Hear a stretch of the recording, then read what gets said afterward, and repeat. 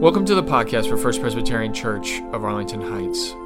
In this series, Genesis, A New Perspective, we are trying to breathe fresh life into this ancient text that lays the foundation for the Christian Bible. Each week, we will be exploring different ways that these Genesis stories impact us and the world around us and our ways of understanding God. I hope you enjoy. I don't know about you, but when I was growing up, I never really understood what Easter was all about. I knew it was about bunnies and chocolate and Easter egg hunts, but I never quite understood why my mother was so insistent that we go to church. I mean, why ruin all the fun, right? Right? It was only going to inhibit my ability to eat all the candy in my Easter basket, and I'm sure many of the children in here feel the exact same way. Why are we here right now? It didn't make much sense to me when I was a kid, and it still didn't make much sense to me when I was a teenager. I remember the first time that I learned what Easter was all about, the first time I really understood what it was that Christians were celebrating on Easter. I was in college, and I was having a conversation with my roommate who was a Christian. And so I asked him, I said, explain this to me. I've grown up my whole life in the church, but I never really got it. And he said, well, Easter's the day where Christians celebrate Jesus' resurrection. And I said, well, what does that mean? What is a resurrection? He said, a resurrection is when something's dead and it comes back to life. So 3 days after Jesus was crucified by the Roman government, he came back to life. And I was like, no, are you serious? All these years I've been celebrating Jesus becoming a zombie? Like he's a character on The Walking Dead. Anybody watch that show in here? Anybody watch that show? Interesting show.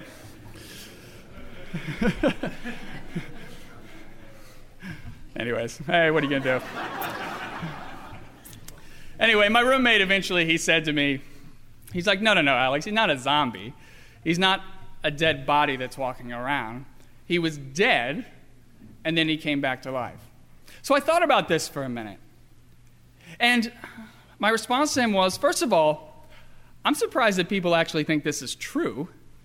And secondly, why do Christians care so much that Jesus came back from the dead? What difference does it make? Now, over the years, I've asked those two questions to a lot of different people who are Christians. And I always found their answers to be somewhat lacking, which is part of the reason why I rejected Christianity as a religious option when I was young.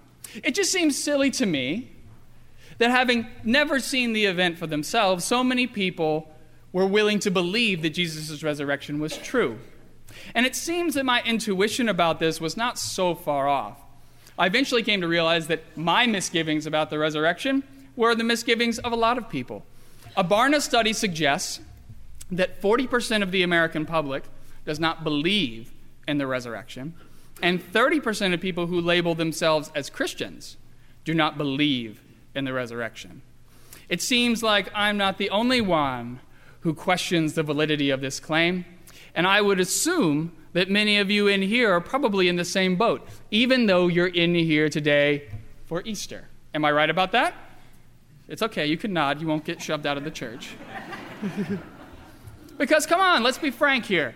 It's a crazy thing to believe that Jesus, after being executed, particularly in the way that he was executed, could come back from the dead. So there's a couple different ways that we tend to try to explain away what it was the disciples claimed to have happened. One way is that Jesus wasn't dead when they thought he was. Another was he was dead, and then they imagined that he came back, or they just made it all up. Now, why do we today tend to approach the resurrection with such skepticism? Because remember, for the better part of 2,000 years, just about everybody assumed that the resurrection was real. Well, you and I, we have grown up in a time in human history unlike any other time before us. You and I have grown up knowing that things are testable. If I throw something up into the air, unless there's a rocket attached to it, it's going to come back down. Gravity, it's testable. If my heart stops beating and nobody bothers to resuscitate me, then I'm going to die. No heartbeat means no life. That's medically verifiable. Yes, there are some people who have died for short periods of time and been brought back to life. But with Jesus, we're talking about being dead for 36 hours or more and then coming back to life. No one in human history has ever made that claim besides him. And more importantly, that claim is not testable, nor is it verifiable. Now, this was my approach to the resurrection before I became a Christian. And what actually caused me to become a Christian was when I sat down and I read the Bible for myself. Now, if I was sitting in your seat and I heard a pastor say that, the first question that goes through my mind is, well, why did you change your mind after reading the Bible?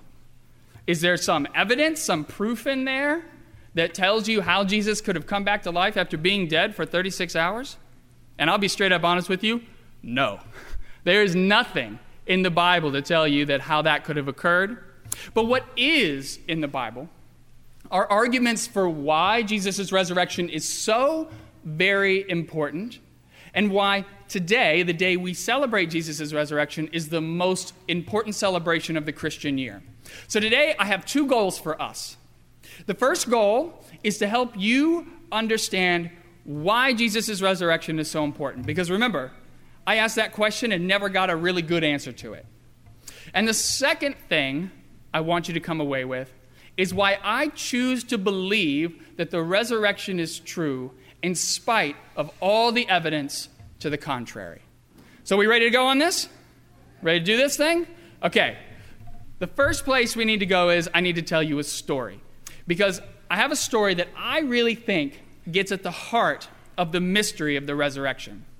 This story is one that I heard from a psychologist named Bill O'Hanlon, who trained under one of the most famous psychologists in the 20th century, a man by the name of Milton Erickson. Now, Erickson was one of these special people in the world of psychology who had the ability to walk into a situation, assess the problems, and then quickly transform a person's life in a relatively short period of time. In essence, what would normally take a regular psychologist years to achieve, Erickson could achieve in a matter of minutes. Now, this story takes place in the late 1950s. And Erickson is on a lecture tour. He's going around the country talking about some of his theories and ideas. And he receives a call from a former patient of his who he'd had a lot of success with. And this patient wanted Erickson to go see his favorite aunt who lived in Milwaukee. And one of his lecture tour stops was actually in Milwaukee. Now, this guy's aunt was suffering from depression.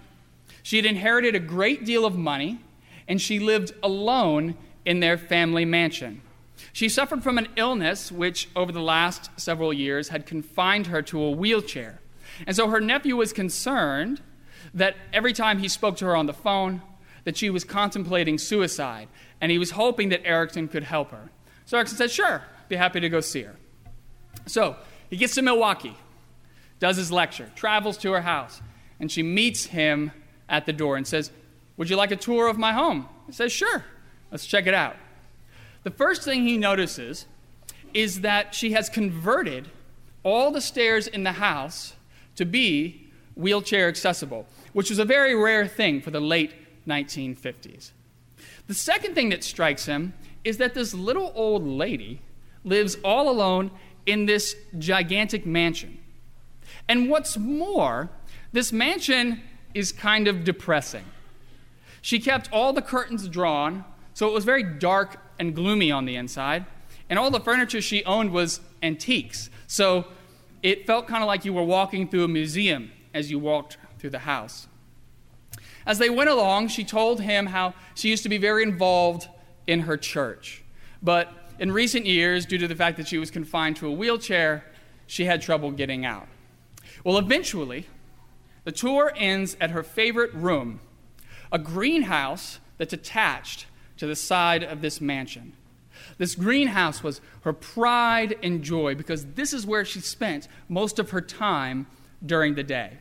In particular, She was extremely proud of this group of African violets she was growing. Now, if you want to know what an African violet looks like, it's sitting right there on the communion table. Now, African violets are very, very difficult to grow. They require a great deal of care because they're so precarious to maintain outside of their native habitat. Well, for a while, Erickson and this woman, they talk about plants and flowers and all this stuff.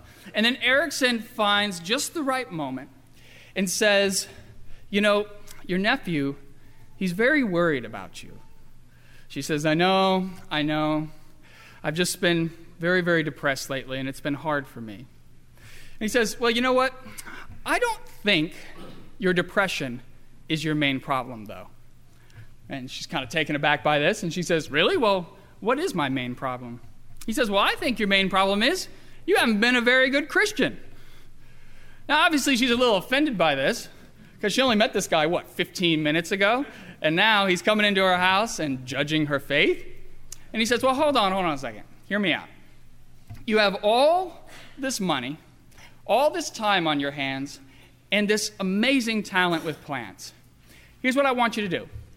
I want you to get your church's newsletter.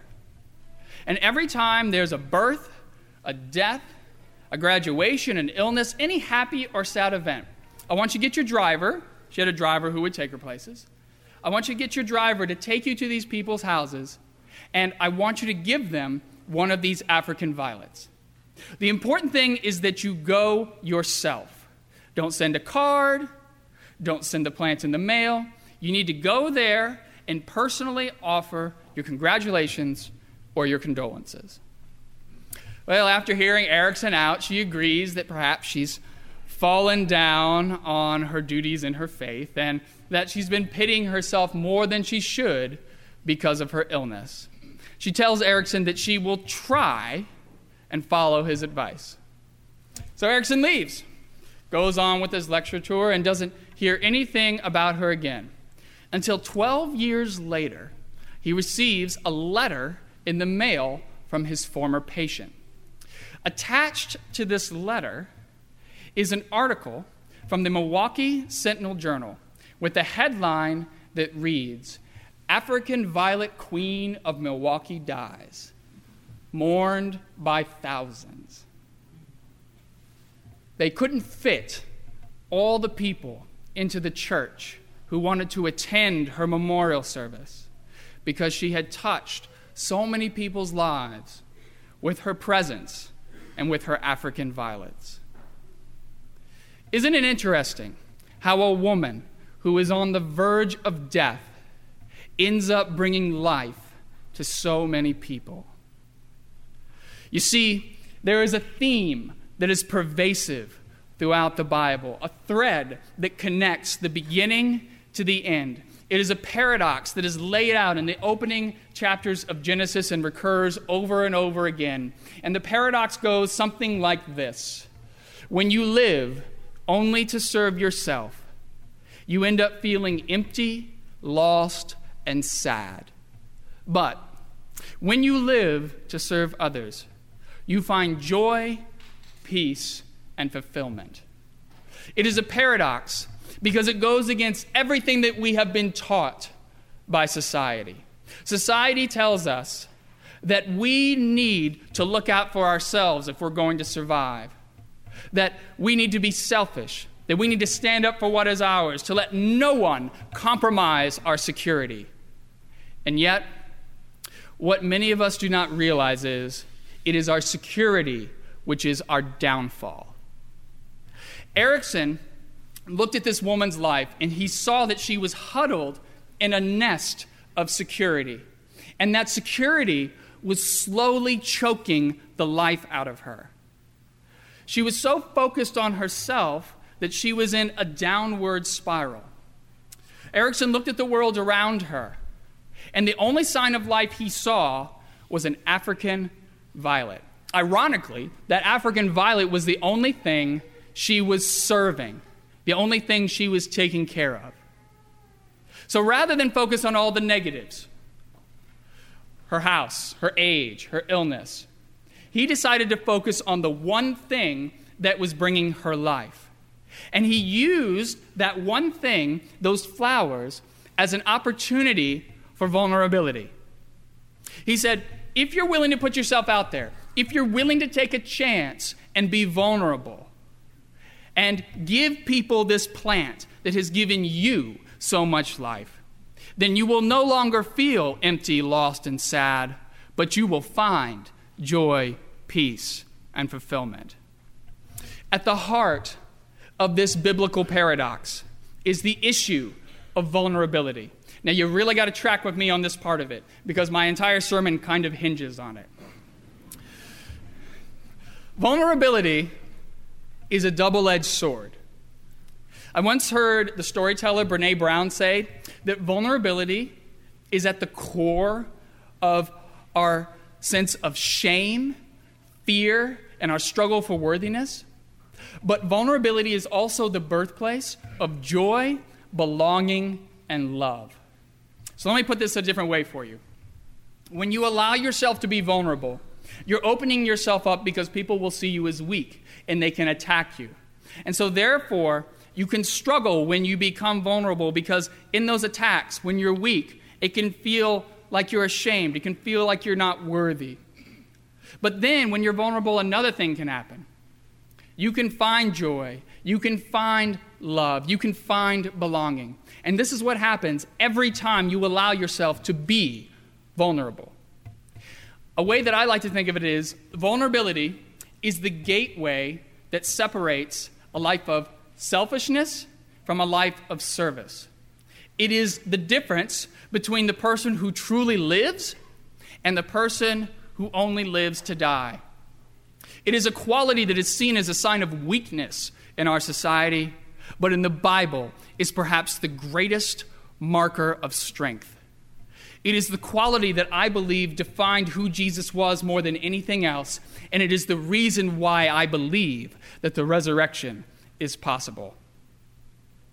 You see, Erickson walked into this woman's home, and he saw that she was dying on the inside because she was consumed by her shame.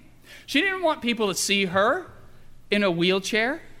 She didn't want people to judge her, judging what she once was, a vital, active, productive member of her community, to what she had become, this frail, dying shadow of her former self. She was so scared of being vulnerable that she didn't want people to see her. So she shut herself up inside of her house so that nobody could see her. This is why she kept the blinds drawn down. She did not want people to see her. But what Erickson said to her gave her the motivation to embrace her vulnerability. What he said to her gave her the strength to venture out beyond her home into this world of the unknown. She stopped caring what people thought about her. She stopped caring about whether or not they thought she was worthy. And she just let people see her for who she was. And then she did something else, something so important. She entered into people's vulnerability. She entered into their pain and joy, into their happiness, into their sorrow. And as a result, she found life, and life abundant. The point of this story, the entire reason why I'm telling it to you today, is because what I want you to take away is that vulnerability is the key to a life that is worth living. Do you hear me when I'm saying that? Vulnerability is the key to a life that is worth living. So, if vulnerability is the key to life, and a woman who is dying is brought back to life by her willingness to be vulnerable, then could a man of total vulnerability overcome death? It's an interesting question, is it not? It's not a question of logic, because you all know the logical answer to that question. It's no. But remember, the Bible is not based on a foundation of logic. The Bible is based on a foundation of anti-logic, of paradox. Everything that the Bible teaches is totally against what we learn in society. And yet every single one of you in here know that that paradox is true. The more you serve others, the more you find life. And what of the man who gives of himself fully for everyone, the man who serves everyone so much that he dies, will that man not find life? You see, Christianity at its core is a religion of vulnerability. You cannot be Christian unless you are willing to be vulnerable. And I really have to say that again because that's so important. You cannot be a Christian unless you are willing to be vulnerable. Why? Because the resurrection, it's not testable, it's not provable, there is no evidence, there is only hearsay. I so often hear Christians talk about the resurrection as though it were a fact. It is not a fact. By the very act of believing in the resurrection, you are making yourself vulnerable. Because if you say you believe that, what's the world going to say? Everybody outside of here is going to be like, you're crazy. You're crazy. That's what you are. So you're opening yourself up to that shame, to that inability to be worthy. But I'll tell you what I found when I embraced it. I found joy. I found belonging. And most importantly, I found love. You see, what I couldn't appreciate is that often the resurrection of Jesus is very much like that African violet that you see over there. That African violet was the only sign of life in this woman's house. And very often, the resurrection is very much like the only sign of life in our lives. And if you're willing to take a chance, if you're willing to embrace that life, if you're willing to be vulnerable and put yourself out there and accept that the resurrection might be possible, then you know what waits for you on the other side? Life and life abundant. This is why Easter is so important to Christians all around the world, because Jesus' resurrection is the source of our vulnerability and the gateway to a life that's worth living. So I end today by saying this. You can leave here today and go on with your life and decide that you're going to stay inside the house of what you know, inside this world of things that you're comfortable with. You can leave here today and live in a world where things like the resurrection seem impossible. You can take comfort in the fact that everything is testable and verifiable. Or you can leave here today and give yourself permission to be vulnerable. You can embrace a life of vulnerability. You can step outside of your house, out of the world of what you know, and you can give yourself permission to believe when there is no proof. You can embrace the resurrection. You can embrace the paradox of the Bible. And I think what you might find when you allow yourself to be vulnerable is that you too have been raised from the dead. Amen. Thanks for listening. And if you want to learn more about First Presbyterian Church of Arlington Heights, please visit www.fpcah.org for more information on service times, directions, and to learn more about the First Pres family of faith.